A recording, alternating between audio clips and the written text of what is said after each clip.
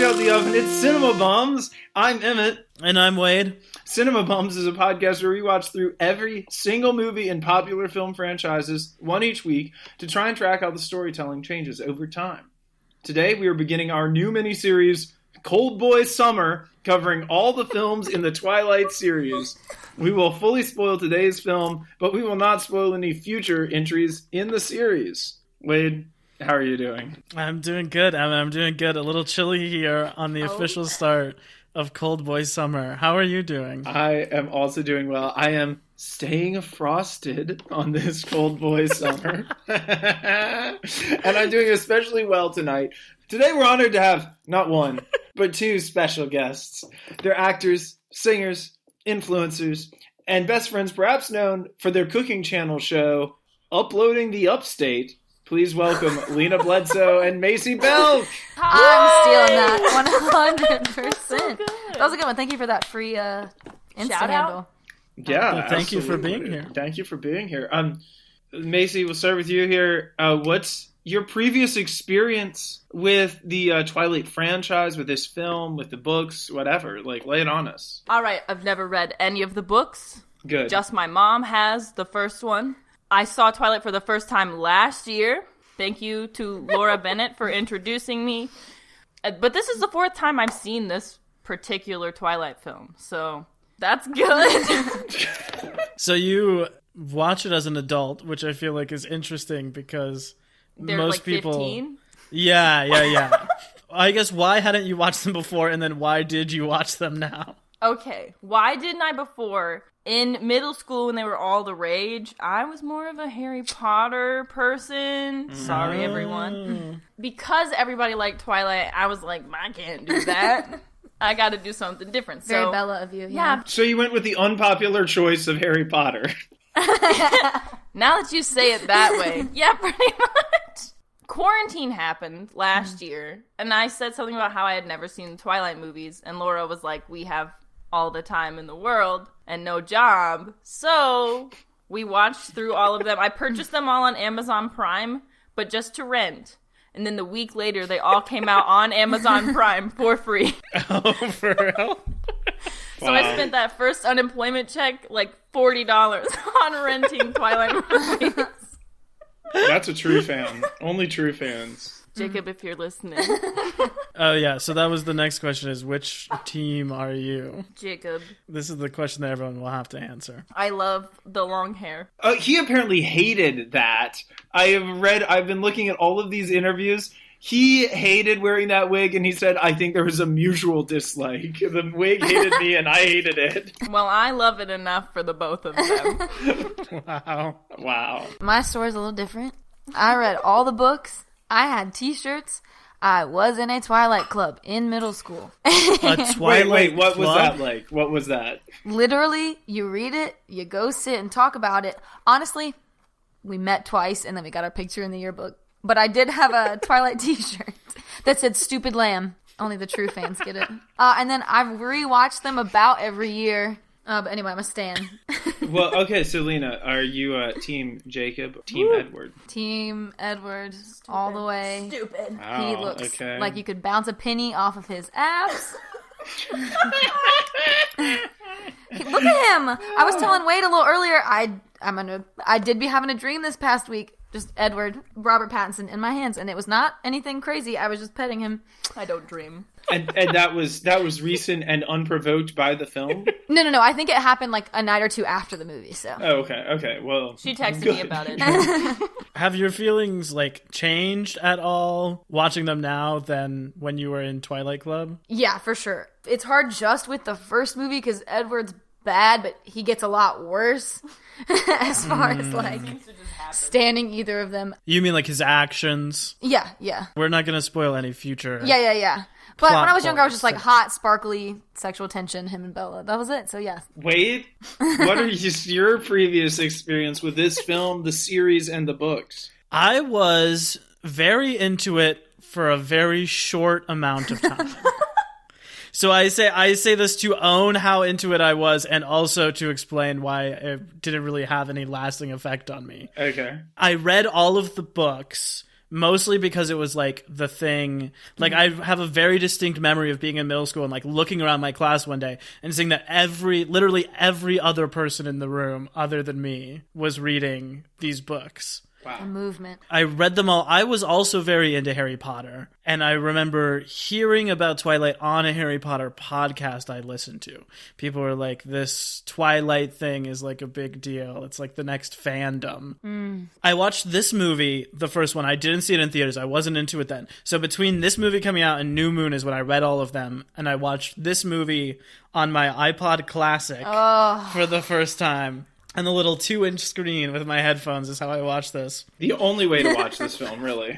But then when New Moon came out, I went to the midnight premiere. I had a shirt. I was like very into it. I think by the time Eclipse came out, I saw it like a month after it had been out in theater. So it was just that one, like 2009, I was 15, that New Moon moment was when I was very into it. That's but the other hashtag. than this one, I saw them all when they were in theaters once, and I've never seen any of them again. How could you stay away? I never really had any strong feelings about it one way or another. And I have historically been, and must remain, Team Edward. Amen. Although I will say that I think Taylor Lautner gives a better performance in this movie than I remembered. I think he's actually pretty good in this movie. I think he's quite good. I don't think it has anything to do in this movie.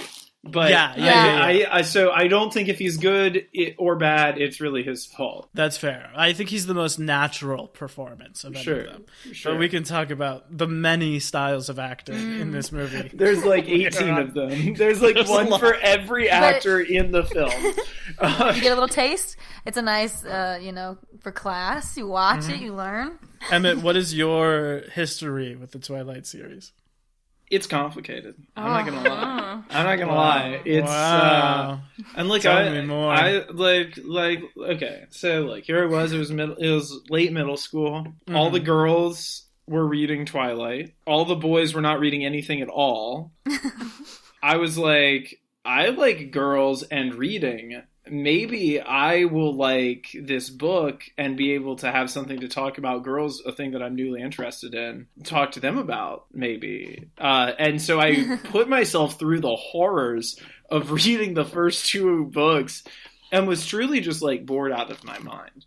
I was like, why is this a thing? This is bad writing, and this is not an interesting story, and I could read a short story that had more action in it. And I have not improved my feelings. I came back to watch this movie being like, I'm open, I've changed, like I'm willing to accept, like this could be good. Lots of people like this. Do lots of people like it, though? Do lots of people like it, or do lots of people like to hate it? I think or lots do, of like, people lots of like it people- Like ironically. And I think some people like it unironically. Yeah, lots of people are like, oh, this was sweet when it was... what I remember of the book, the movie is weirdly paced. The movies definitely lasted with me longer than the books. Like when I first started reading the books, I read the last book like 4 times. Damn. Because stuff finally gets spicy. Once the movies came out, that was what I stuck to. Was those. And it's a comfort Lena, thing. I have For me, a question. It's a comfort thing. I have a question. How spicy does it get in the 4th book? They finally hold hands. I truly have no memories of the books, other than the very ending, which we'll talk about in a month. Okay. Cool. But I have no like real point of comparison in my head anymore. Emmett, do you want to explain this movie for anyone listening who might not know what it's about? This is the movie that we're talking about today, Twilight, based on Stephanie Meyer's novel of the same name. The movie, it came out in 2008, and this is a film about a young lady named Bella Swan. She lives in Arizona, somehow can't catch a tan. She decides to move out to... It's a plot point that she can't catch Anne.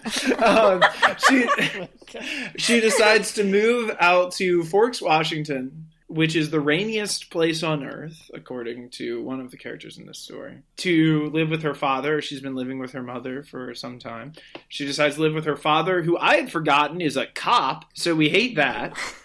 Oh, thank you I had that in my notes. He's a dad and a cop. Come on, And how are he's we got that supposed to scene like with the this gun. guy He's at got the all? whole thing. He's got the whole thing. We do not. I remember liking this guy or like thinking he was somewhat nice of a guy. He's Throw it pretty away. big on He's TikTok done. right now. Is as he far really? as, You like, know what I'll say? hot You know what dad. I'll say, Emma? What will you say? Catch me in the MVP. That's all I'm going to say. That's all I'm going to say to you Unbelievable. right now. Catch me in the MVP. Okay. All right. Anyway, she moves in with her. She moves in with her father, who is also the chief of police in this town. Right. Everybody in this town is a psychopath. Everyone. See, and this is my take on this movie. This is a more colorful explanation of what this movie is about. Gone off the rails a This- little bit. This is my take on this film because, look, I think that while Eddie Vanderman or whatever the hell his name is probably not a great choice for her. He wants to kill her. He wants to suck her blood. He has some strange Mormon thing about sex, which I don't even want to get into yet.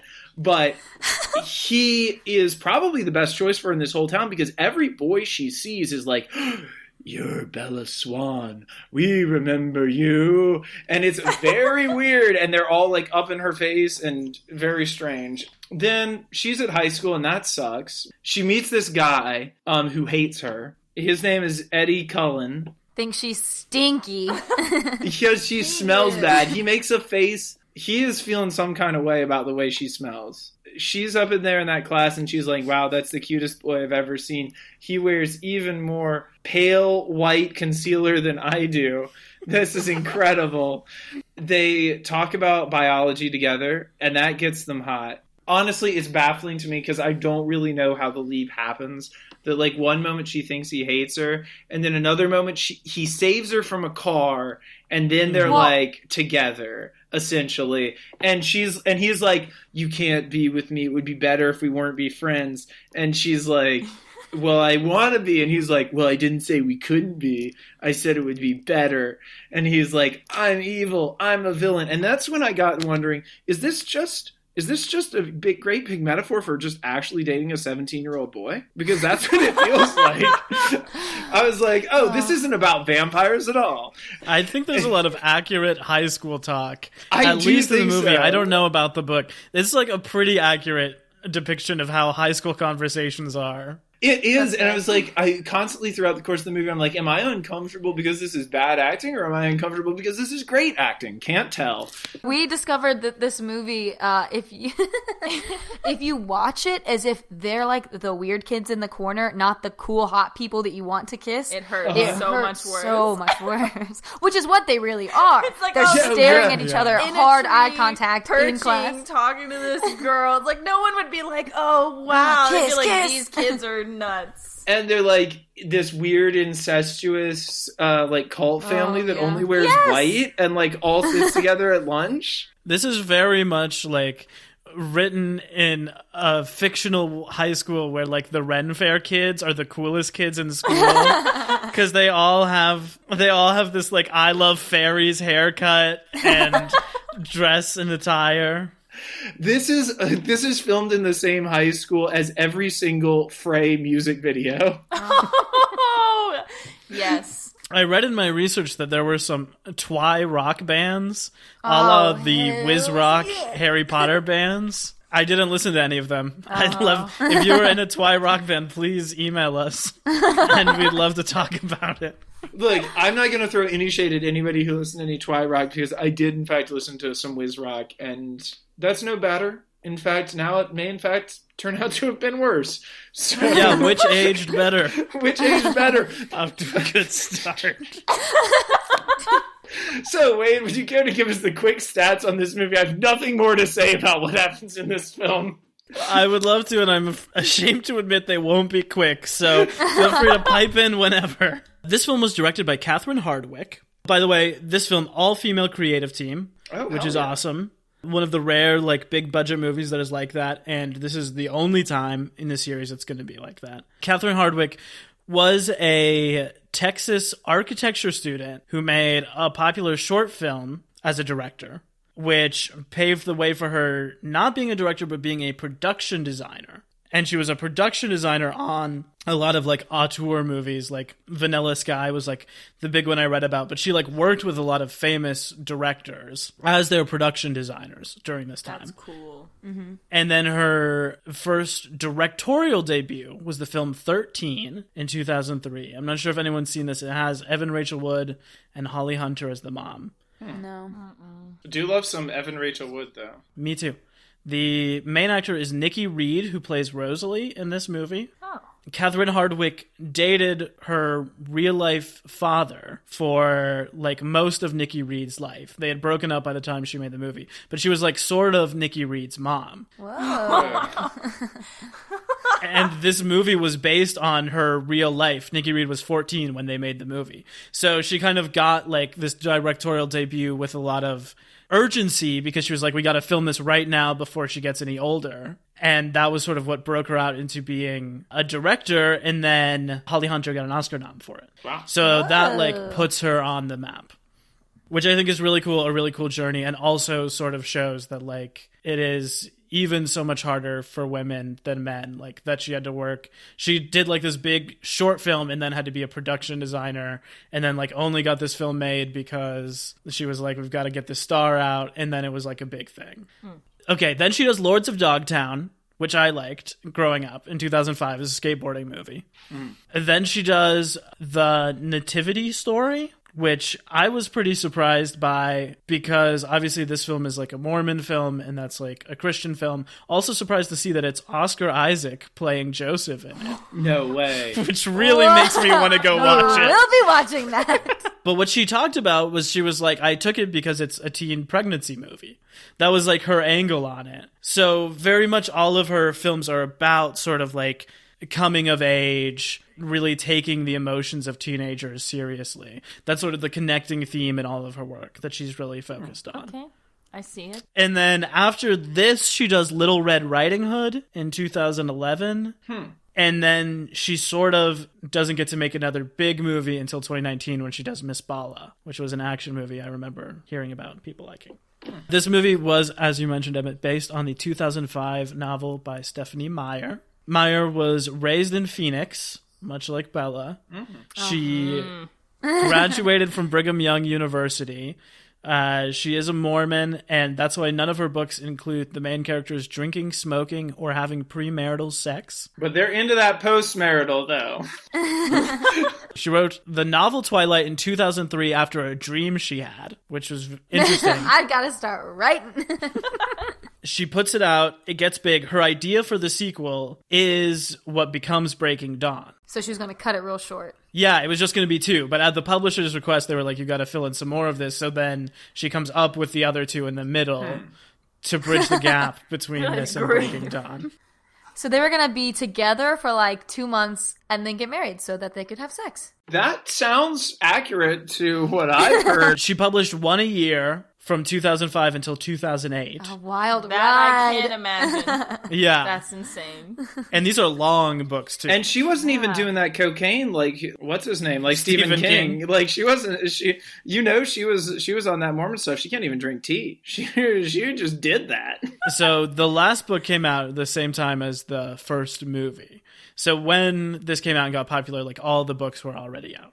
She also wrote the one-off more adult novels, The Host and The Chemist. Did you read either of those in I started Twilight The Club? Host. Always I back don't to Twilight really Club. remember it. So I didn't finish it. My dad was actually, No. when I was younger, we would like read book series together. And he read Twilight with me. And I think he read The Host, like, Man, I fully. want to know what he thinks about Yeah, the whole ask him thing. next time you see him. He loved Hunger Games. So that one went over Twilight. But We'd love to have him on. oh, Oh my god. I'll let him know.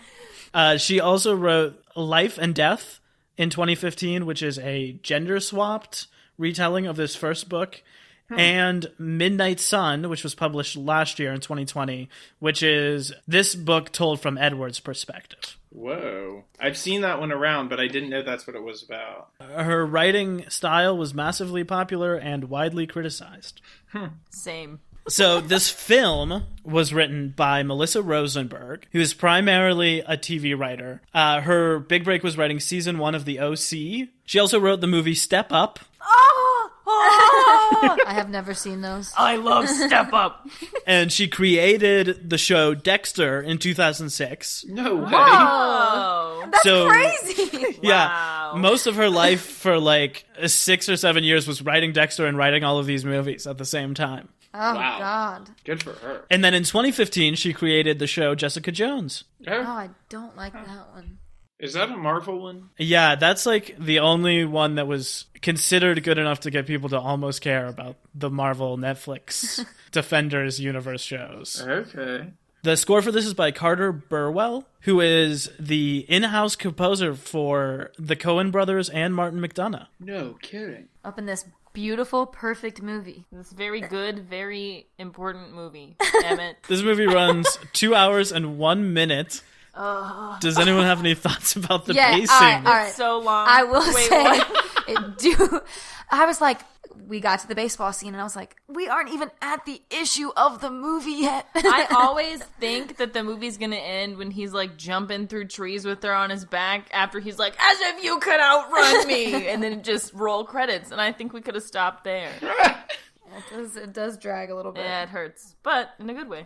I was just like, maybe this is because I fell asleep for good chunks of the second half. But like, I got to the baseball scene. I was like, cool, this is happening. And then, I don't know. It's like, what happens in this movie? What happens of substance in this movie that couldn't have happened in like 30 minutes? He sparkles in field, important. Important. They spend a lot of time in trees in this movie. They do. And that they're the weird kids. That's what yes. Okay, no, I feel you that they're the weird kids. I still think it's poorly paced. Oh, well, yeah.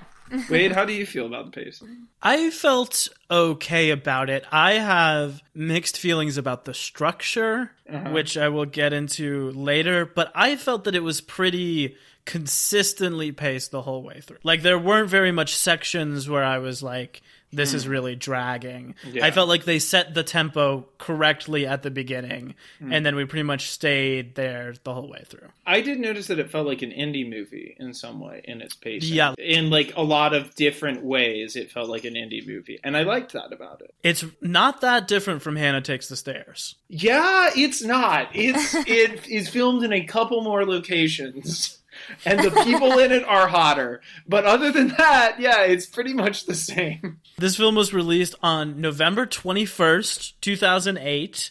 It was a Thanksgiving movie, a family classic by Summit Entertainment. My family did go see it all together in theaters. Wow. Well, me and my mom, she forced my 2 little brothers to go with us. But we did all see it. So, had you read all the books prior to this coming out? I had started them, but I don't think I'd finished them. I think I started it when the movie was in production because a teenage girl that would babysit me all the time showed me production pictures, and she told me I looked like Kristen Stewart, and I was like, well, now this has to be my whole personality. And so that's what I did. It didn't play out that way, I have to tell you. Released by Summit Entertainment. Their breakout was American Pie in 1999, and then they sort of had a bunch of flops, and they ended up being saved by Twilight, by this movie and this series in 2008. And in 2012, as the last movie came out, they were bought by Lionsgate. So Lionsgate would get the rights to the Twilight films. So that's pretty interesting that this studio is like maybe a smaller studio, but put these out all themselves. Yeah. But now they still like technically exist, but they're just used, they just like are Lionsgate. They're used for like tax write-off purposes to like put some movies out under Summit instead of Lionsgate. This movie had a budget of $37 million. Oh. Which is a pretty medium budget, was shocking to me. I thought that it was just going to be 37. It needed to make about 80 million in order to break even. This film made $402 million. Come on! Damn. It was a huge Is commercial that hit. just box office, or does that include like That's just box merchandise? office. Holy You cow, know the that's toys and the posters The and shirts. the shirts. Yeah, the so many shirts. shirts. The Yeah. shirts were a big thing. Damn. That's crazy. And it got mixed critical reviews. It has a 56 on Metacritic, Now maybe would be a good time to reiterate the Metacritic Rotten Tomatoes thing, because I realize that I talk about this every week, but only explain it on the first episode. But we always talk about Metacritic because I think that people don't totally understand what the Rotten Tomatoes score is when they see it. Because there will always be a number like Rotten Tomatoes, whatever, 88%. And that number is the amount of critics who gave the movie a 70 or higher. Oh. So I feel like people, like, I always assume that it's just an average of all the scores. Like, this person gave it a 50, this person gave it whatever. But that's just, an average of people who gave it a C or higher. So probably most people listening, even if you don't pay attention to this, have watched a really bad movie and then seen, like, Rotten Tomatoes 99%. And be like, I don't understand what that's about. And it probably is that everyone at Rotten Tomatoes said this movie was like a C, and then it gets a 99% because that's the percentage that passes that grade. So that's why we use Metacritic, which is actually an average of all the scores, of which it got a 56. An F. My review quote is from Owen Gleiberman of Entertainment Weekly, who writes, "Getting Catherine Hardwicke to direct Twilight was a shrewd move because the youthquake specialist of 13 treats teen confusion without a trace of condensation. She gets their grand passions and prickly defense mechanisms. She has reconjured Meyer's novel as a cloudburst mood piece filled with stormy skies, rippling hormones, and understated visual effects. What Hardwicke can't quite triumph over is the book's lackluster plots." Oh, She just held a thesaurus open that whole review. Yeah. They picked every other word but the one that they should have initially used, and I didn't understand a single part of it. I've also got this one, which I love, from Roger Ebert at the Chicago Sun-Times, who wrote, "Twilight will mesmerize 16-year-old girls and their grandmothers. Their mothers know all too much about boys like this." Oh my god. I have to say, speaking on Twilight and grandmothers, Uh-huh. I have a story with every member of my family with Twilight. One of my personal sexual awakenings. I think I had seen the movie, but then there was like a little gap of like when I had seen it, and then I was walking in Sam's Club with my grandma, and they were just like playing Twilight on the flat screens. It was specifically the scene in the bedroom where they finally make out, and I was getting all hot and bothered in a Sam's Club with my grandma. Lena, I've got to admit that moment is also sort of a sexual awakening for me. I've got to admit it. I remembered almost nothing about this movie, but that scene where Kristen Stewart is in her underwear and he comes in the window. Oh. Yeah, it actually was my sexual awakening last year. So, like, I mean, I'm not gonna lie. The whole climbing in the window, making out, it's pretty hot. That's good. That's what I was doing when I was that age. I approve. Like, good on climbing ya. into windows. Oh, yeah. Watching them sleep? Climbing up windows, not watching people sleep. Now, that's weird. Not doing that part. But climbing up the side of a house, you know, when they live on the second floor and you don't want to have to go past their parents to get in. You have to climb. Sometimes you have to climb up a window. That's a thing. I don't know if I can relate. Wait, Emma, did you say what team you were? Oh, Team Jacob, 150%. No. Woo! I forgot to mention this earlier. The main reason I am Team Jacob is because it's how I picture my boyfriend if I knew him in high school, which I did not. So You think he looked like a ripped 24-year-old Taylor Lautner in high school? No, he was not 24. He was not 24. what? Taylor Lautner was, he was the youngest, I'm pretty sure. He was this. a baby. Just be looking like that, hot and young. A baby? A hot baby? A hot baby. Like a hot 17-year-old. Lena, you said it. You said it, not me. Taylor Lautner was 16 years old when they made this movie. I just looked it up. The man is 3 years older than me. Right now? Damn. Yes! Wait, you're only 13? I guess we'll start with Macy. Twilight, 2008. Flop or bomb? Oh. Flop. No, I'm surprised. Oh, wait, no, I meant bop. I forgot what the Start it over. Ask me again. Maisie. 2008 film, Twilight. Flop or bop? Bop. Bop it. Okay. That's it. Lena. Do I need to? No. You're going to have the entire podcast to defend those words. Lena, flop or bop? I have to say it's a bop. Yay. I'm not alone. Okay. Wait, flop or bop? I have to say that it's a bop. Yeah. This is unconscionable. This is a heel turn. I feel betrayed. After you would give a movie a classic like Apocalypse Now, a flop, and you would say that this film was a bop. You obviously don't love Martin Scorsese, Steven Spielberg, or any of the rest of the cinema. I have to say, because we may have some first-time listeners, that the movie Evan is referring to is X-Men Apocalypse, not Apocalypse Now. I did not give Apocalypse Now a flop. Yeah, I would say going into it expecting the worst and having no memories, I think that it is a bop. I think it's genuinely entertaining. I was shocked at how much like a high school movie it is. Like, how much this is sort of similar to, like, another John Hughes or, like, A 10 Things I Hate About You, like, that classic era of high school rom-com. And I really liked all of those elements. Yeah, and there's a lot to dig into, but I did think it was really enjoyable, and there was, like, no doubt in my mind. Emmett, flop or bop? This is... I wonder. I'm inventing a new category. Snooze Fest. Oh, This movie doesn't even deserve a flop. This movie doesn't deserve to be watched by anyone, and no one deserves to have to watch it. This film is such a hot garbage fire that, I mean, you could maybe get past the fact that it doesn't have a plot. Because a lot of movies don't really have a plot. They're just about sad high school people. But then you layer in this terrible thing that they've done with the color correction. You layer in like, everybody's skin looks green in this movie because of some weird color correction thing they're doing.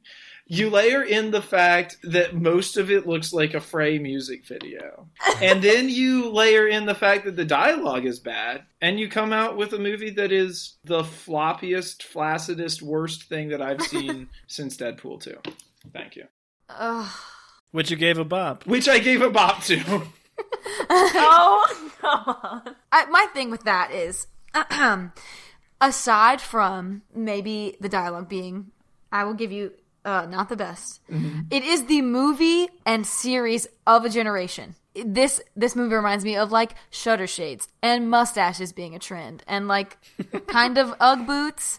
Like, whole thing is that era. Like, all 4 movies came out in that time. So if you don't hate the movie, it's still fun to, like, reminisce about the time. Yeah, this is the most 2008 movie. Yes. All of the style of the movie is unbelievably Wait, I was in 2008. elementary school when Twilight came out. I'm old. Your ancient history. Wow, I gotta say that I'm kind of shocked that you weren't, like, amused by this, Emmett. Because I just thought it was, like, very genuinely entertaining. I don't even think it's, like, funny bad. I think it's just painfully bad, and it's an embarrassment to watch actors who I sometimes like in other things in this movie. But there was a character in this movie that had the same name as you, so... You have to like it. That is true. You want to bring that up?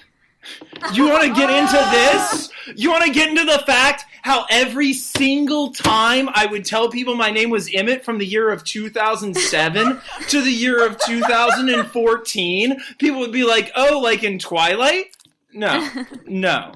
Oh, so this is the truth revealed. Now it has all come to light. You have a personal vendetta against this movie. A personal vendetta against that actor for making all of us Emmets look bad. Okay. Now, I would like to talk about, for the cultural context, what do you guys remember? Cast your minds back to 2008. What do you remember about vampires in the zeitgeist in 2008? Because it seems like it was more than just Twilight. It was a big thing.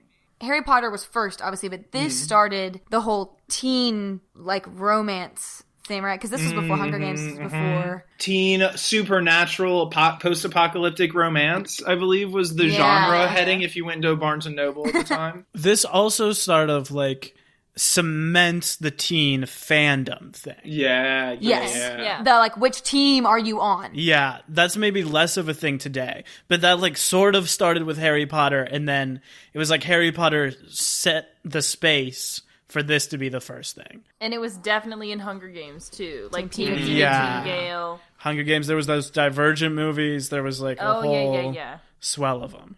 But I always felt like maybe this film may have given like more fertile ground, but like that Hunger Game was honestly pretty shallow territory for fandom.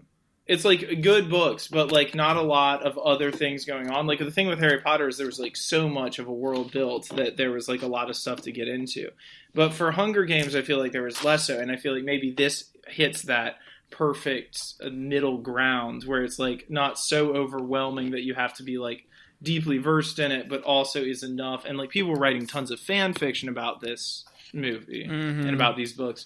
And of course, like the 50 Shades of Grey books are direct fan fiction. Were fan fiction first crazy. Before they got turned into their own multi-million-dollar book and film franchise, which is crazy. Which, fun fact, I might be wrong, but didn't the writer want the guy from 50 Shades to play Edward, or am I totally wrong? The writer, Stephanie Meyer, wanted Henry Cavill to play Edward. Another chiseled man. But he was too old by the time they made the movie, so they offered him Carlisle. Damn. And he didn't take it. Damn. That would have hit a spot. Okay, if it would have been that way, Flopper Bob Emmett. Look, I'm not saying there aren't like 8 different people I'm hot for in this movie, okay? That's not what the rank Flopper Bob is about. It's about, would I ever watch this movie again? That is Emmett's interpretation of Flop and Bop, which, to be fair, has no actual set rules. But Emmett's interpretation is, would I rather watch this movie every night for the rest of my life or never watch it again? Never see it again. Never even think about it. I can't think of a better way to rank movies. The danger of rewatching movies is very real in Emmett's head. He needs to firmly commit if he's willing to rewatch or not. Good Lord, no. Vampires have never done it for me. Like, even though I didn't watch Twilight or read Twilight in elementary school / middle school, I've been Team Jacob since then without watching it. Because I hate a pale boy. I got a lot of disrespect. From pale men. Not my type. Never have. Yeah, at one point my youngest sister Mariah said about this movie, about Edward, he's so white. And I was like, yes. Yes. Yeah, he is. And so is this whole film, unfortunately. I was actually very shocked by how diverse the casting in this movie was. Okay. For 2008, like, the fact that, like, all of her friends could very easily just be, like, white kids. And I feel like in most other movies would be. But I feel like because they did a lot of location stuff, because they had a female director, like, this movie is diverse in its casting. Mostly not of the main leads, to be fair. Yeah. But it is sort of like all of the background characters are very racially diverse. Also, Edward is the only one who they've gone to the trouble of doing his makeup past his face. Like, they have done the makeup on his neck, too. Because when you see, like, Carlisle in the hospital room, like, his face is so pale, and then his neck is totally normal. Totally normal.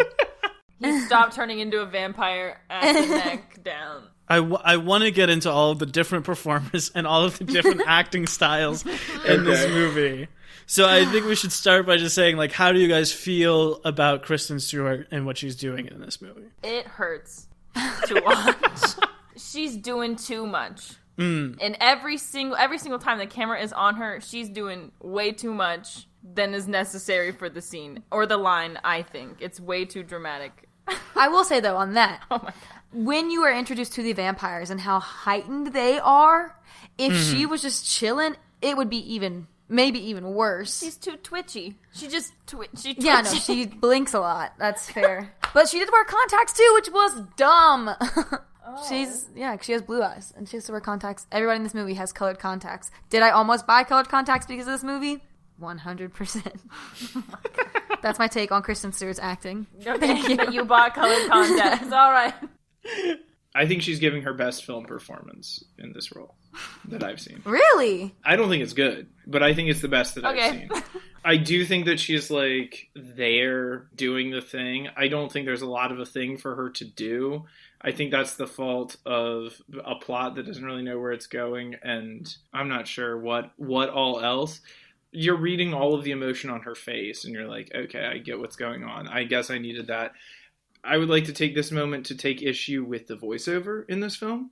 I think it's completely unnecessary. I think this film could have been a bop for me if it wasn't for the voiceover. I think that she is doing herself a the directing is doing her a disservice by putting voiceover over a lot of the stuff where she's acting, and like not just like letting you sit in whatever it is she's feeling. The voiceover, I remember first watching it, is a lot of direct quotes from the book. So, like, maybe there are things that they're like, you have to get this line in. Like, the word irrevocably, I remember that was in the book, and she has to say that in the voiceover. So, I mean... I didn't remember that there was a voiceover at all. I noticed it at the That beginning, slipped my mind completely. but I don't know how much I noticed it after that.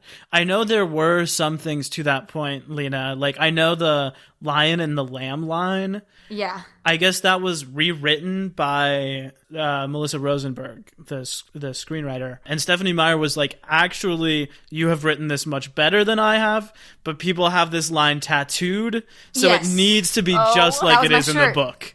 Yeah, so there was a lot of stuff like that where they were like, no, this has to be book accurate because people like really care about this stuff. Maybe as a response to some of the Harry Potter, in the lead-in they had, like, seeing the reception people had to the changes they make in those movies. That's true, because this is happening at a time where like half of the Harry Potter movies have come out. Yeah, because Pattinson breaks in the fourth Harry Potter, which is Potter movie. 05, I think. Yeah. I love that movie. Yeah. I think it's interesting you said earlier that all of the movies had come out when they decided to adapt them to film. So at least they were working with like a full deck when they started. They were like, we know where this is going, we know what we want to say, and you can adapt it start to finish, which is always something that I took issue with, even as a kid with the Harry Potter movies, is that like they didn't even have half the movies or half the books ready when they began making movies of them. Yeah, the Game of Thrones thing, kind of. Yeah, exactly. That's also the thing I had with Series of Unfortunate Events movie. Because that movie ends with, like, Revelation, which is not in the books, which is different from the answer you get in the books. To go back to Stewart, I agree with Maisie that she's doing too much in this. But I want to stress that she is doing a lot, because I feel like the common criticism of her in these movies is that she doesn't do anything, or she's boring, or she doesn't smile. She is like playing a very awkward, a like cripplingly awkward character, and she's like committing so hard to that. It hurts so bad. Yeah, and it is very difficult to watch. But I think, like, I get who that character is. I understand why she does everything she does, because she is that character. I think she's maybe best when she gets angry at the very end. And, like, the couple scenes where she, like, breaks down to the point where she starts, like, yelling about everything that's going on. That still feels true to that character, but that's maybe her best stuff in this. Yeah, she warms up to it throughout the whole... Because in the beginning, you're like, ugh, just awkward lady with brown hair. That's her only defining quality. And then she gets better. And the hospital scene is pretty... What she's saying, not the best. How she says it, pretty good. Do you guys think her and Pattinson have chemistry in this movie? It's hard to look past my seeing this as a younger person who's been like, oh my god, that's so hot. Thinking back on it, not too much. The car scene gets... I think that they've got something good going on in the car. Like when she touches his hand for the first time. You're so cold. Yeah, I think that's pretty good. I feel like they're kind of both so into their own thing, so far in their own world, that it's like difficult for them to be on the same page. I think they're best when they're having fun, which is not often. Yeah, when he's playing music. I think they're really good in the prom scene, in the final scene of the movie. Oh. And you, like, believe them as a couple there. When he, like, jokes around with her and he kisses her neck instead of biting her. Like, that stuff, I think you see the chemistry between them. So, Pattinson, one of your favorite actors, Emmett, one of mine too. How do you feel about him in this movie? This is cringeworthy to watch with him. He's so bad in this. He is unbelievably bad in this, and I know that he is doing something. I'm not saying that he was just there and not doing anything. I just think he was doing the wrong thing and was doing it like to the hilt, and no one ever was like, hey, don't do that. This is bad. And he just like did it. I have a question about this. Yeah, most of the acting in this movie is bad. However, when these like celebrities talk about this movie now, they talk about how much they hated being in it. Yeah. So could it be a director thing? Like, could they have all just been like, this is what you have to do? It very well could have been. I mean, we don't really... Do you know, Wade, if these acting choices were imposed by the director? Or... I don't know. I know that there was some beef between Pattinson and the director, which we can get into. My feeling is the emotions the actors feel about these movies is probably because they made 5 of these in 5 years. Yeah. They basically spent 5 years only making these movies. So I think a lot of these performances are like pretty fresh and interesting in this. I'll be interested to see if they're still trying by the end, or if they're just like totally miserable by the time they're in their 5th year of doing these things, you know? I also think his accent is very strange in this. And I know that there's like some sort of in-world explanation that he is like 100 and some years old, and so he talks in a different sort of way. But he sounds like he's got his same accent from The Lighthouse, which was like kind of a cool little Easter egg. It's very strange. His whole thing, I think like the thing for both of them is they're looking like they have like just both looking like they ate some really bad food and have food poisoning the whole time and are like 30 seconds away from just like bolting from the room the whole time. That's what they both, I feel like that's what they both look like. They're just like, let me play extreme physical discomfort. But I mean, he do think she's stinky. So. My intention for this scene is extreme physical discomfort. And I'm going to play that every single scene. I think that's true for a lot of them. Yeah. Alina, you were dreaming of him just days ago. How do you feel about Pattinson in this movie? Yeah, I have to recognize what these movies did for him. They definitely, like... I guess Harry Potter really put him on the map, but this one made him, like, the stud. Yeah, he is pretty uncomfortable. However, you could put that into his, subtext of, she's stinky, cannot eat. But I will say... I think I like his performance in this. Y'all may not like this. Better than in The King. That was weird. I would say kind of the same thing as with Kristen Stewart, as it hurt a little bit. I hate the kind of... Oh, this is going to sound just kind of snobby. But I hate the kind of acting where it's so bad you have to pay attention. Do you know what I mean by that? It's like you can't just relax and be in the world of it. Yes, yeah. I'm just like, oh my... Because him in The Lighthouse... I loved that movie. That was really good. There wasn't a moment where I was like, his acting is this or that, because I was just immersed in the world. But this, all I could think about was like, this hurts. Still a bop. In pain. But it hurt. Here's my hot take about him in this movie. I mostly agree with everything you guys have said. But I feel like the narrative on him was like, he was a heartthrob. He did these movies. He does like a couple studio leading man movies like Water for Elephants. And Remember Me, like he tries to make it in there and it doesn't really work. And then he like retreats and he comes back as like a really weird indie actor. Yeah, an actor. Yeah, where like he's always doing something wild. Every time he opens his mouth, some bizarre accent comes out in anything he's in the last 5 years. Watching this, I was like, oh, he has always been that guy. Like he has always been a really weird, really strong actor. And I feel like this, like, if I watched him give this performance today, it would be totally in line with what I expect from a modern Robert Pattinson movie. Where, like, I don't necessarily think he's a good actor, but he's one of my favorite actors. He's fun to watch. Because you never know what he's going to do. Yeah. I think, okay, so I get what you're saying about this. I think if the movie knew what to do with him, that would hold true and, like, make this good. But I don't think it knows what to do with that. I think he knows more of what this, what is going on with that character than maybe anybody else does. than like anyone who trying to make the movie or write the movie Right. like knows what's going on. Like he has like figured it out and is like there committed to it. I don't know. I think that's kind of like The King and also The Devil All the Time too. Like he's in a totally different movie and knows than anyone Yeah. else in that movie.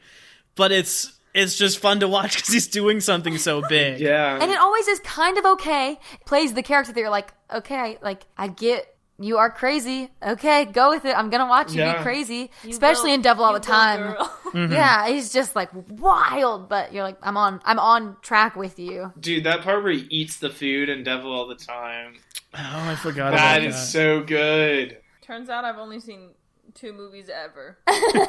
That scene him and Holland have in that movie where Holland has the gun. Dude. Honestly, Tom Holland is so good in that movie. He is. Like, it's such a bad movie, but Tom Holland is incredible in it. You know, where was the Oscar nom for him, honestly? I do think it fares the worst. Probably of all the styles. Like, I think it's the one that is the hardest to translate. But I also think that if he wasn't doing such a bizarre thing, this movie would be much less enjoyable today. That was my feeling. Like, so much of the fun of the first hour of this movie was just whatever facial expression he was making, which, like, it just made me lose it half of the time. Twilight, but told from Edward's facial expression. No words. It's just that's the whole movie. I think if you had like Jim Sturgis or like Jesse Eisenberg or some like other 2008 person playing that role, you wouldn't get that fun performance that he's putting in. Yeah, that's fair. So you've got those two sort of like doing totally different things. You've got her friends who are sort of doing like high school movie stuff, including a young Anna Kendrick, we should mention. Woo! Shout out Kate Evans. Pitch Yes. perfect performance every single time. She is so dead in the face in this movie. It is Oh no, you're validating Kate. shocking to behold how terrible Anna Kendrick is in this film. I love her. She's so bad. All right, yeah, catch me in the MVP. Oh, okay. Then you've got, like, Bella's family and friends who are doing, like, a very natural performance. Like, Yeah. I would say, like, her dad, Taylor Lautner's dad, they are, like, giving sort of a regular movie performance. With, like, some nuance and inner life and a sense of tone and stuff. And then you've got Edward's family who are giving like the most performance. They are giving music video performances. Music. But I also think it works. I feel like the dad who's playing Carlisle like knows what he has to do to make this type of movie work. Which not everyone does. Also, other people are in different types of movies. Catch me in the MVPs. But right, like when he comes in and he has that like star-making moment where he like bursts the door open and smiles and reads a prescription or whatever. I was like, this is the hottest person in this whole movie. Why haven't we seen him yet? It was weird watching this movie at 14 and then at 26, because when I watched it the first time, I was very into the young cast, and then now I was like, wow, am I into the dads of this Daddy. movie? Yeah, Is this yeah. And now I'm like, oh, like, these are literal kids. Yes. No. Yeah, for real. Question for you, Lena, we'll start with you this time. Okay. Who do you think the protagonist of this film is, and what could they possibly want? It's Miss Bella Swan. Okay. Final answer. And she wants overarching theme to be vampire. To be with Edward for forever. And to eventually kiss him. I'll get to that. Good to kiss him. Okay, good. See, I also agree that Bella is the protagonist. What I think she wants is to kiss Edward on his glittery little cold mouth. There's one scene That's where all she she bites her lip while she's talking to him. That got me. And you would do it too. Okay, wait, who do you think the protagonist of this film is? What do they want? I also think it's Bella. I don't know what she wants. I should really start thinking about this question as we watch the movies, because I'm always just like, I don't know. I think there's something in that she's very giving. Like, in her relationships, like this, she starts the movie by moving, not because she has to, but just so her mom will have a better time, right? She's sort of like Well, I don't have to horrible move, but boyfriend. yeah, it would be easier on my mom if I moved, so I guess I should. And she's very giving with her dad too, and sort of just like hang out with her friends. So I feel like this movie is sort of like her coming into something that is hers, like finding something that she sort of selfishly wants for herself and will do whatever it takes to get. That's it what kills her when she has to be mean to her dad. Like, Oh, in yeah. the end. Although I couldn't really understand why she did have to be mean to her dad in that moment. I agree. kind of missed that part. I was like, I got like backwards, like retroactively, I got, like she thought she was going to die and wasn't going to see him again, so she had to like piss him off so that she could leave or something. But I was still just like, what was the strategy there? It was also weird for me. Who do you think, Emmett? Well, I do think it's Bella. I do think she's the protagonist of this. There's something to the fact that everybody like recognizes her and like already has this idea about who she is as like the new girl, but she's the new girl, but the girl that they all grew up knowing like over the summer. And then Edward doesn't know her at all and like has to like get to know her. And there's something in all of that, I feel like, where it's like she wants to be like seen and accepted for the awkward, weird person that she is, and she doesn't really like have to change to be cool with his family. Like the thing that she has to change is like whether or not he thinks that she can handle it, but she herself doesn't actually like undergo any change to do that. You know what I mean? Like she convinces him, but she doesn't like essentially have any major change as a person to make him feel that way. Because she feels like this is so, oh my gosh, deep Twilight now, but know. it's like everybody knows her. Mm-hmm. She wants to reinvent herself and, let people know who she is. But he can read everyone except for her. Right. Yeah, I forgot about that. That plays into The it. man's clueless. So it's like the perfect match. And that's why it's a bop. And that's why it's a bop. Wade, do we have behind the scenes drama you want to drop on us here in this moment? I'm sure there might be some. There is some, and I want to say that I know there are a lot of big topics about these movies, so I'm going to like split some of those up, like talking about the Mormonism influence, talking about the depiction of the Native American culture, the history of the vampire and eroticism. Oh, wait. I want to cover that part. You can have that one in future episodes. So, but we're not neglecting those things, but I figured we had a lot to talk about without them. Yeah. So, this movie gets started in 2004 before the book is even published because Paramount buys the rights to it. Oh, wow. And they write a screenplay that is very, very different from the book. It's sort of like high school vampire. Like, that's sort of all it is. But there are, like, more traditional vampires with fangs and traditional vampire rules. Bella is, like, the it girl. She's, like, a popular track star. And she is, like, also out, like, hunting vampires at night with, like, night goggles and stuff. Man, I want to see that Is her version. name Buffy, also? Yeah, it's much more similar to that. But that kind of got trapped in development hell, and Summit ended up buying the rights in 2007 by offering Stephenie Meyer to write, like, the terms of the agreement, basically. So Stephenie Meyer writes this 25-page manifesto, which is like, these are the things that you cannot change. These are the things that are essential to the story, and this is everything that can go, that you have leeway with. And that's how they get the rights to it. They hire Melissa Rosenberg, who says that her primary inspiration was Brokeback Mountain in terms of, like, a forbidden love movie. Oh, same vibes. Exact same vibes. That explains a lot of the acting choices, actually. She also thought that she was going to have months, a regular amount of time to write this screenplay. And then, because of the impending 2007-2008 Writers Guild of America strike, where all the writers went on strike, she had to write this screenplay in just a single month. Oh, no. Okay. So she turned it out fast, and she was also a union officer during the strike, so we love that. Yeah. Hey, support unions, and if you can, buy from your local bookstore, not that other one. Kristen Stewart was cast in this movie on the set of Adventureland, which was filmed before this, even though it came out a year later. Stewart had been a child actor before she's in Zathura as, like, a very little kid. and Catch That Kid. The sister. The classic Catch That Kid. So she's sort of there in place from the beginning. The search for Edward was like most of the casting process of this movie. As we mentioned, Meyer wrote him imagining Henry Cavill playing him. Because that's who she dreamed about. When she had her dream that inspired the whole She thing. had that dream. She was dreaming about Henry Cavill.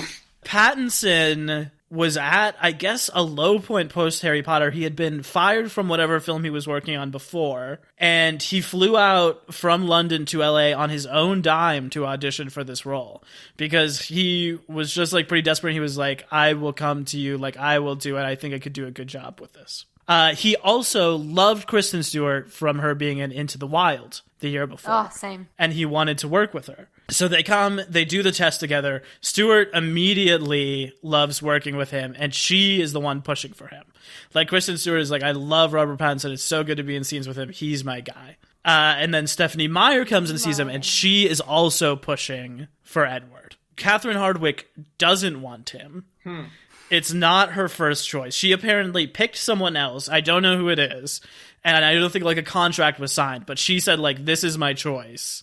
And then, you know, everyone else came and said like, we want Pattinson. So she let him because of the chemistry and because it was like the thing that Kristen Stewart wanted. But apparently she sat him down before hiring him and said, Kristen Stewart is 17. If you mess around with her, you will get arrested, and I cannot have that on the set of my movie. So, like, you need to focus on this character. Damn. How old was Pattinson? He was 22. Damn. Whoa! Damn. Pattinson had no American accent training. He had never done one before, and he was not given a dialect coach on this movie. Are you serious? Oh, no. Listen, Or on any subsequent movie he has ever been on, apparently. yeah, he's making up whatever the hell he Throw him wants. into the flames. They're just like, what do you think it sounds like, man? Just guess. You pick. It's up to you. He also really plays the piano and sings the song in the climax of this movie.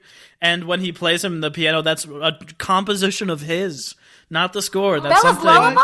Yeah, This is? What? he wrote that. No way! Dun, dun, dun, dun, dun, dun, dun. It's a good one. It's quite nice. Wow, I love him even more now. I will have more dreams about him Talent. now. Such talent. And a little tiny sparkly boy. And Stephenie Meyer let him read Midnight Sun more than a decade before it was published, so he could understand like what was going on from his perspective. He'd be like, so this is how you should have played your character. It filmed in Portland. Here's the thing about this movie. They only had 44 days to shoot it. It was basically 1 month they had to shoot it. And because Kristen Stewart was a minor, she can only work 5 hours a day. What? No way! Oh! Why? That's union They rules. should remake it. Let's remake it. Us. Oh, with them. She could only work 5 hours a day, and Hardwicke cast her knowing that. She was like, I know this is going to make it so much harder, but she's the girl. Which is pretty cool, like, because she sacrificed a lot to get her into this movie. Yeah. That's big shoes to fill. Yeah. And Stewart stepped up and was like, because it's only work 5 hours total. It's not filming. It's not on set. It's like in total, you can only be here for 5 hours a day. So this entire movie, she's wearing a wig because she was like, I don't want to spend any of my time in hair and makeup. Oh. I don't want you to have to waste any of this on prep time. Like, I come in, I put on the wig, and I'm ready to go to film. Like Hannah Montana, baby. What a woman. She's, wow. Can you imagine Yeah. So she only had 5 hours on set a day? A day. That's yeah. like, what, like maybe a scene a day? That's Yeah. crazy. And she's in Rehearsal most of and- this movie. Ugh. Yeah, that's nuts. Hardwicke also pushed for using a lot of handheld camera on this film, which I guess is something she did in 13 because she said it would make it feel more real. That's, I would say, one of the worst things about the movie to me. Yeah. Shaky. Makes me motion sick. Yeah, for real. That's why I can't watch the first Hunger Games movie because of how motion sick I get. I don't really mind the color correction, but like all of the Steadicam and the snap zooms and like that style of filming is very dated. Yeah. I think the color correction goes right in there as being one of the worst, but I do agree with you that like the shaky cam and like the swinging stuff around them and while they're in the woods is like so it's so 2000 and late. And being on a treadmill to represent running fast when the 3 villains are coming in. Oh. This is the last detail I just included because I thought you would think it was funny, Emmett. This film has 2 parody films entitled Vampires Suck, Yeah, Oh, seen yeah. that one. Breaking Wind. Wow. Those are both worse names than what I came up with for my parody film of this that I recorded for Molly, which was called Bloodsuckers. Pray tell us more. I decided to record a voiceover of the entirety of this first film. And I still couldn't remember this movie when I went to watch it the other day.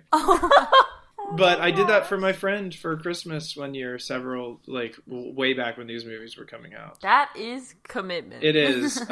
It was stupid and probably wouldn't age well, so I'm glad that it is only ever one copy made. Much love for anybody who makes weird fan/mock art of something. I think that's really cool.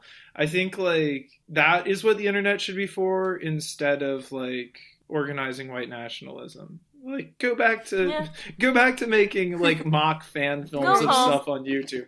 Cool. Well, this is the part of the podcast where I ask you who your MVP OTBS is. Your most valuable player other than Bella Swan in this case. Who that might be? Macy. Who do you think? Okay, I made sure to look up her name because all I call her is Susie Crabgrass. From Ned's Declassified School Survival Guide. Results may vary. So, Christian Serratos. Okay. Serratos. Are you talking about the Serratos, actual I think. actor? Serratos. Oh, is Christian Serratos. Her friend with the glasses? Yes. She's so good. she's very good. It's so fun. She reminds me of one of the girls I was friends with in elementary school. Just her whole mannerisers. The awkward hug everything. that they get The after he awkward asks hug. She's like, I asked him to prom and he said yes. And they don't look at each other and it just Bella's got limp arms. You know it's a bony hug. No satisfaction. Damn. I think she did a swell job. If she would have been in a high school production, I would have left the theater being like, she did so well. So Essentially, she was in a high school production because she was probably high school age when she filmed this movie. I'm talking on the stage in a public high We school. give her flowers afterwards. Yes. I go up to her and I tell her, you were my favorite one. And she's like, oh my God. And she still thinks about it Yeah. Yeah. to this day. Lena, who would you say your MVP OTBS is? Listen, the second I got the text doing this podcast, I told Macy this. I was like, I can't say this too many times because I've got to save it. It is Anna Kendrick, and specifically the power that she gives her breasts in this movie. Okay, I'm there. Prom dress try-on video. Bella walks in, prom. Nobody, it's all about Bella and Edward being out in public. Anna Kendrick pointing to boobies look at me. Now you know how I feel all the time. It was just so good. Bella does a very good. complicated hand sign maneuver back to her. Yeah. Yeah. Nice. Okay. Wait, other than Anna Kendrick's boobs, who would you say is your MVP OTBS? My love for Anna Kendrick is pure. It is who I think is legitimately the best performance in this movie. Billy Burke as her dad. Charlie Swan, The cop. I think he is great. Legitimately gives a thrilling, sensational performance. He 100% understands what movie he's in. He's read the books cover Yeah. to cover multiple times. He really grounds. I think if he isn't in this movie, it's a much weirder, much worse movie. I feel like he sort of grounds you in Bella's real life stakes of what's going on. Mm-hmm. No pun intended. But I also feel like it would be very easy to have he's the dad character, whatever. He's got the shotgun. Anyone can do that. But you also sort of actually care about him. The moments where he sort of asks about the mom and the other boyfriend, and he's asking around things. And I think his relationship with Bella is he also looks very young, right? Which, that was the thing, right? They were pretty young when they had her, too. Yeah, and I think that's interesting. So And I love his relationship with Jacob's dad. I think Oh, they are that so is sweet sweet. That is together. sweet. Oh, yes. They watch football together. How sweet. If your best friend was handicapped, wouldn't you get a handicap ramp? It's sweet that he carries him up the stairs, No, but you like, gotta show off your muscles. You have to show off your muscles by lifting him onto the stairs. Emmett, MVP. My MVP in this film, it's tough because I do think there's a lot of stellar performances on the sides of this film. Well, I'm just going to tell you my MVP. My MVP is Carlisle the dad. I don't know the actor's name. He's the hottest of all of the vampires, and that is why he's my MVP. That's the only reason, and I don't think any other reason is necessary. But I will say that I'm introducing a new, maybe not weekly segment, but a new recurring segment for this show, right here, live on air. And it is the... Silly songs with Emmett? No, although we could do that too. It is the That Guy Award. And the That Guy Award goes, in any film, goes to the person where you're like, yeah, that guy! And you can't remember the person's name, but you know you've seen him a bazillion times in a bunch of stuff. And that will go to the actor playing Billy Black, Jacob's dad, Mr. Gil Birmingham. Oh, yeah. Who is really good in this movie, but is Caroline, when she saw him, was like, that guy! Alina, you mentioned like when you got the text. Both of you immediately picked this movie as the one in the whole series that you could have. So what is it about this first one that both of you like? It's the classic. It's the one I've seen the most times, so I kind of remembered it. Well, New Moon. Well, I don't want to. No spoiling. New Moon, not my fave. I've heard it's the worst. Yeah, it's my least favorite by far. And then Eclipse is good, but it doesn't. It just sets up the last movie, and the last movie's in two parts. This is the only one that is like, if you want to just get Twilight, get everything that you really get represented in all of them. A sampler platter of Twilight. Platter. I have this issue with lots of movie series. Like, I can only tell you what one of the movies is about most of the time, and I often can't tell you which one it is. It happens with Star Wars, Harry Potter, I think, Lord of the Rings, 100%. Same with Twilight. So I only know what happens in the first Twilight movie, and that's a kind of. So now's the part of the show where we're going to play a game. And we've been trying to come up with a new quiz segment for our Twilight thing. So we're going to try this one out and see if it works.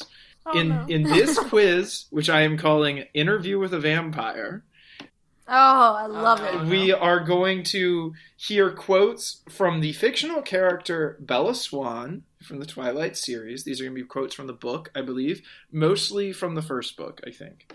And quotes from the famous actor Bela Lugosi, who famously played Dracula Like Billy on in the films, in the movies, in the talkies back in the 1930s.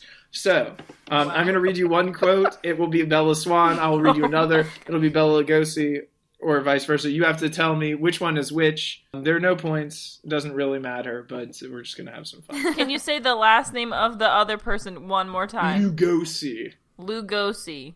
Bela Lugosi. Thanks. Lucy Goosey. Bela Linguini. Yeah, you should look up this guy, too, because he was wild looking. Okay. All right, first question. I like the night. Without the dark, we'd never see the stars. And I have never met a vampire personally, but I don't know what might happen tomorrow. I'm going to say the second one is Bella Swan. I've never personally met a vampire, and the first one is Bela Lugosi. Yeah, probably. I wanted to be the other way around, but I think that's how it is. Wait. I think it is the other way around. That would be my guess, that it's some sort of interview about Dracula that Lugosi says that in. Like, I've never met a vampire, but... Wade and Macy's better half are correct. Lena and Yay, my Macy's better other half. half are incorrect on this. So it is, Bela Lugosi said, I have never met a vampire personally, and it was Bella Swan who said, I like the night. All right, continuing on. Every actor is somewhat mad, or else he'd be a plumber, or a bookkeeper, or a salesman. I'm sorry, I couldn't read my own handwriting. The other quote is, why am I covered in feathers? I think it's Bela Lugosi and then Bella Swan. I'm going to stick with that also. We can only choose the same thing. I Okay. think the same. All right, you are all correct. Yay! Next up, I want you and I want you forever. One life is simply not enough for me. And the other will be, I guess I'm pretty much of a lone wolf. I don't say I don't like people at all, but to tell you the truth, I only like it then if I have a chance to look deep into their hearts and minds. Can we say it at the same time? The first... No. Bella, Bella Swan is the Bella first one, and then Bella Lugosi is The the second second one. one. We finished Easy. strong. All We're right. good at this. All right. Wade? Yeah, I agree. That is correct. Ugh. So here we go. To win a woman, take her with you to see Dracula. Repeat one word of what I just said, and I'll cheerfully beat you to death. They are both Bella Swan. Wow, this is a tough one. The first one's Bella Swan, and the second one's Bella I'm gonna go with Lugosi. the first one is Bella Lugosi, and the second one's Bella Swan. I'm gonna go with first one Swan, second one Lugosi. Well, Lena, you've got it correct. The only one. Beat you Nice to death. work. I can't remember the points. Yeah, but Ella Swan is the one who's going to beat your ass to death if you repeat anything she said. Good for her. Good for her. I've forgotten how smart Bella is. And I think this is somewhat there in the movie, but I was reading quotes from the book earlier today, and I was like, oh, I forget that because I give, like, the writing of this book a really hard time, that I think the character is really dumb, but the character is really smart. It's just poorly written. It's interesting. She's already read her entire reading list before she even saw it, because she's just that kind of Wow. bookish, nerdy, Awkward, cute character. Yeah. lady. Yes, because a vampire slumber party is the pinnacle of safety-conscious behavior, is the first quote. And I look in the mirror and say to myself, can it be you once played Romeo? Bella Swan and Bella Lugosi. Kristen Stewart playing Romeo. We would watch. I'd Oh, watch yeah. that. I'd watch Oh, that. yeah. That'd be good. Okay. And finally, I'm a pro at weird, and I've been using narcotics for 20 years. Both of which could have been said by this podcast host. Does Bella ever hit 20 in these books? Bella Bella Swan and Bella Lugosi. It is. Yeah, It is. That is correct. So Bela Lugosi sounds like a wonderful character from history. I think we should all learn more about him. I personally will be taking the next couple of weeks to read all of the Twilight books so I can know more about Bella Swan and her ass kicking. Macy, Lena, do you have any final thoughts on this lovely film? Oh, okay. I just have to say, if you're gonna watch this movie, you have to watch it with subtitles on. There is no other way to watch it, because when are you gonna see, in brackets, ominous rock theme playing? You don't get this kind of content if you watch it without subtitles. And I watch everything with subtitles, and that's part of the reason why. Thank you. I don't know. My final thoughts are: this is genuinely my ultimate comfort movie. Team Edward forever. Maybe I'll get it tattooed on me. I had one more thing. Right before Lena and I sat down and watched this movie the other day, we were eating dinner, and I brought up that we should try and watch the movie and not speak to each other.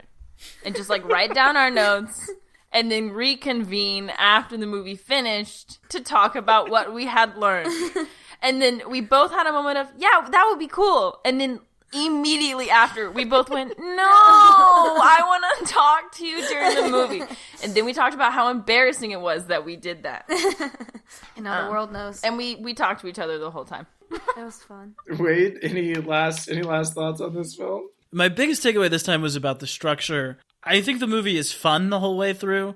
Like, as I mentioned, I was shocked to learn that the climax of this movie is Robert Pattinson singing a song as a YouTube compilation of the movie so far plays in Bella's head. But I was really into the first act. Mm-hmm. And I think it kind of dipped for me a little bit after the reveal that he's a vampire. Yeah. Mm-hmm. And I wish that this movie had a climax where everything came together a little bit more. Yeah. Because we've been there are like 3 scenes of her dad like in harm's way tracking these evil vampires. That's a big plot thread. We spend all this time with her friends just in the first act. We spend a good chunk of time with the Native American reservation and the Jacob plotline in the beginning.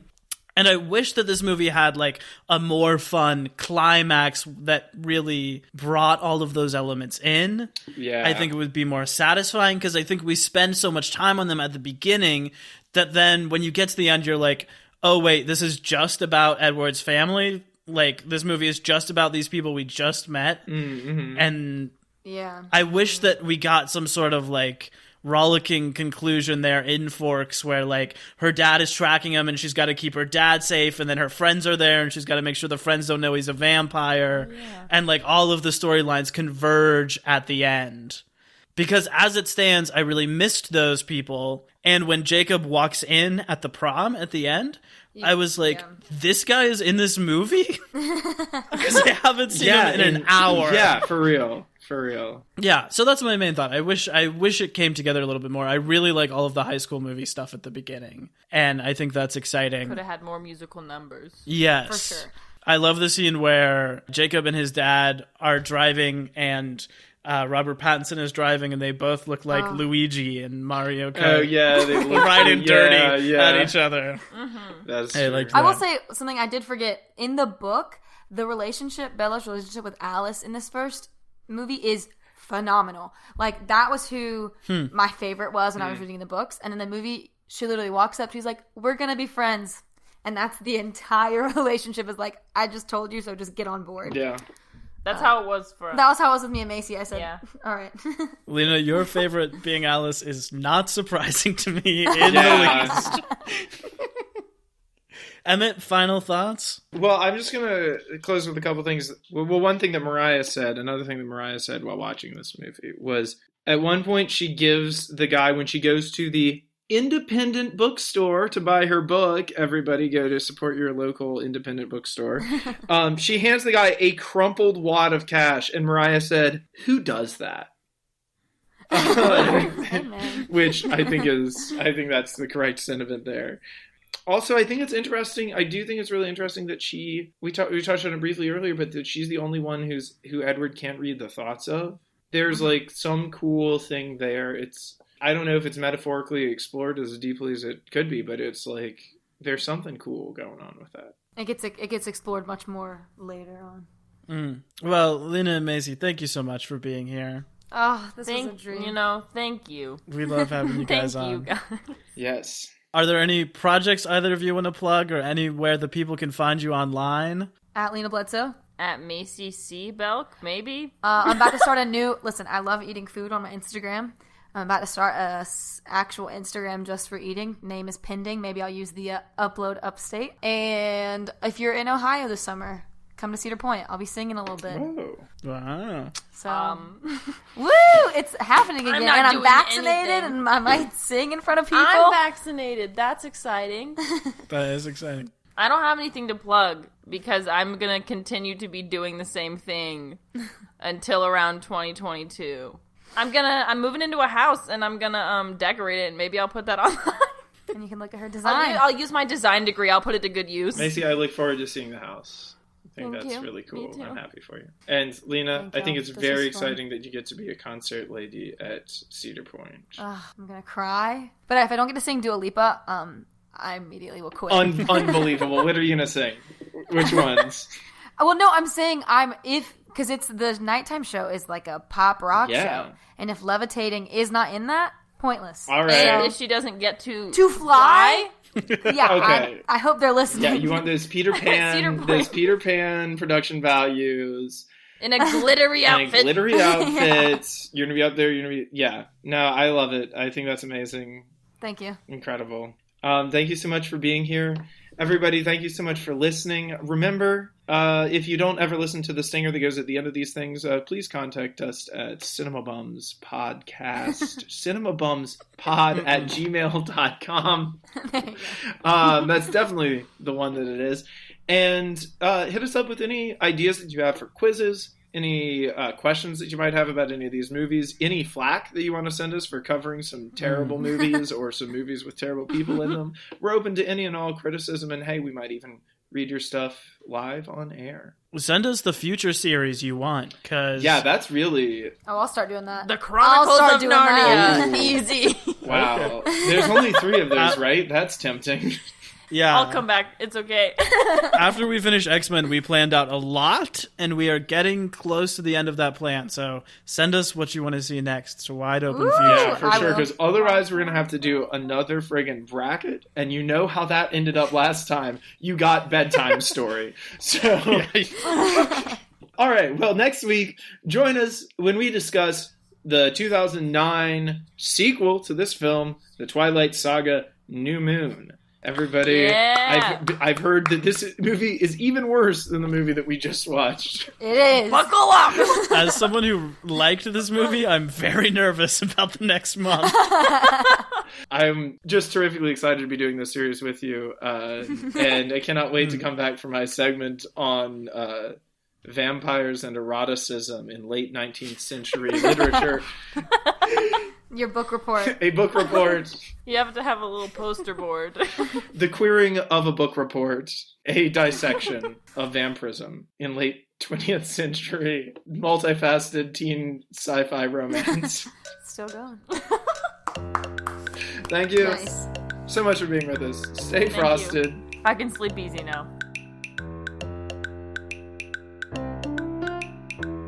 Cinema Bums is a production of DKG Podcast. It is created and produced by Wade Lawrence Holloman and me, Emmett Temple. Wade also edits and mixes this podcast. Our theme music is by Zane Holloman, who you can find on Bandcamp, and our show art is by Autumn Beckner. Our social media is managed by Laura Bennett. If you like what you hear, please tell all your friends and leave us a 5-star review on Apple Podcasts, the 2 best ways to spread the word about our work. You can also follow us on Instagram at CinemaBums or email us at cinemabumspod@gmail.com. Don't flake on us. We'll be back next week.